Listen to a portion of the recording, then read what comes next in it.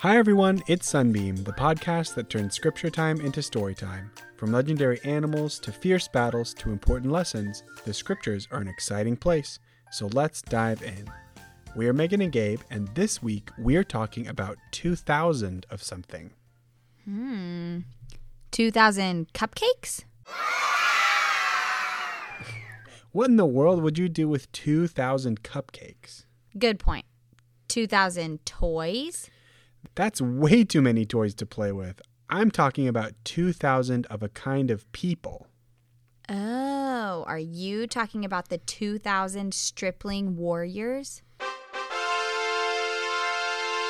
Yes, stripling means young, and these 2,000 young warriors were some of the bravest, coolest people in the Book of Mormon. That's right. Do you remember all the wars and battles that happened in last week's episode? Well, bad news. The wars haven't ended yet in these chapters. But this week, Moroni has some help leading the Nephite armies. Allow us to reintroduce Helaman.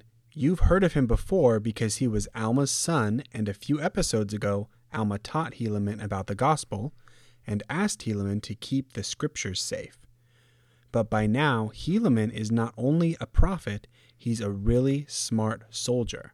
Captain Moroni asked him to lead a really special group of warriors.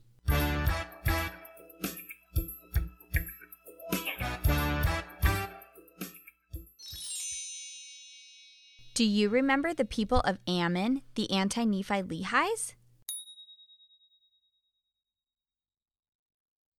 When they joined the church, they buried their weapons and promised never to fight again.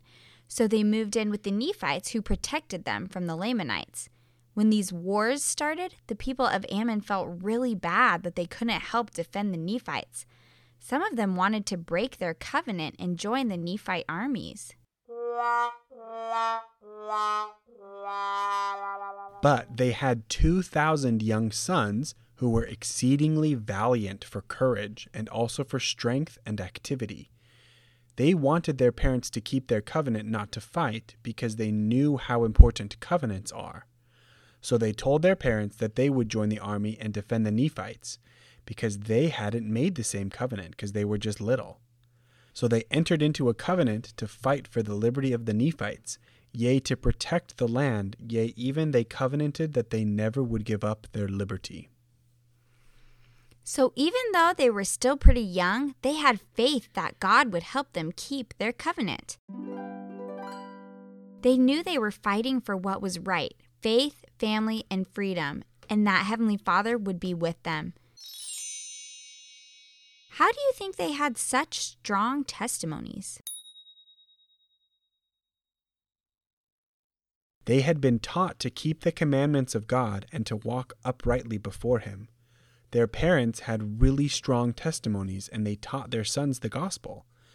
They had been taught by their mothers that if they did not doubt, God would deliver them. Do your mom and dad or other grown-ups teach you the gospel? How does your testimony grow when you listen to their testimonies? Well, those young warriors had lots of faith, and they put that faith into action. Now they never had fought, yet they did not fear death.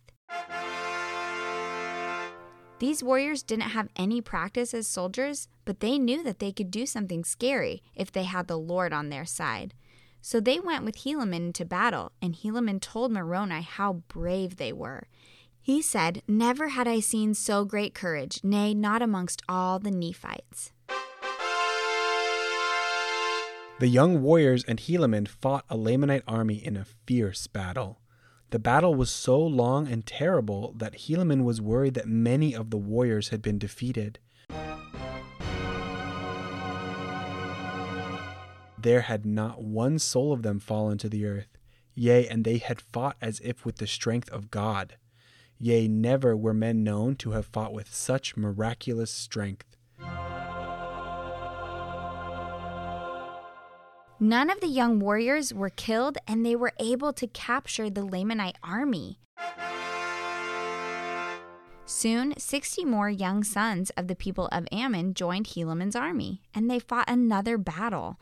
This one was terrible and dangerous too. But again, according to the goodness of God and to our great astonishment, and also the joy of our whole army, there was not one soul of them who did perish. Wow, again they were protected. But neither was there one soul among them who had not received many wounds. Sometimes we still get hurt or have trouble, but if we act in faith, God does protect us if we are keeping His commandments. Helaman and his armies helped win other Nephite victories, but soon they started to run out of supplies. Helaman asked the government to send more food and soldiers, but none came. And it came to pass that we did wait in these difficult circumstances for the space of many months, even until we were about to perish for the want of food. See, it isn't always easy to keep the Lord's commandments. The stripling warriors were hungry and scared, and sometimes they got hurt in battle.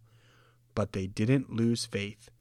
Helaman said, "We trust God will deliver us, notwithstanding the weakness of our armies, yea, and deliver us out of the hands of our enemies."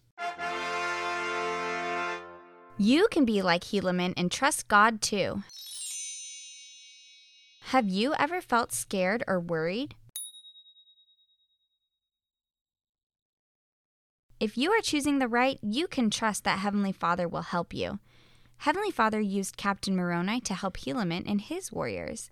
Captain Moroni asked the Nephite leader to send supplies to Helaman, but then he learned that some bad Nephites were attacking the righteous Nephite leaders. Moroni knew he had to help. He took his army and stopped the bad Nephites. They were able to send help to Helaman, and together Moroni and Helaman defeated the rest of the Lamanites and brought peace to the land again. Whoa, those Nephite warriors were really brave. How can you be brave and trust in God like them?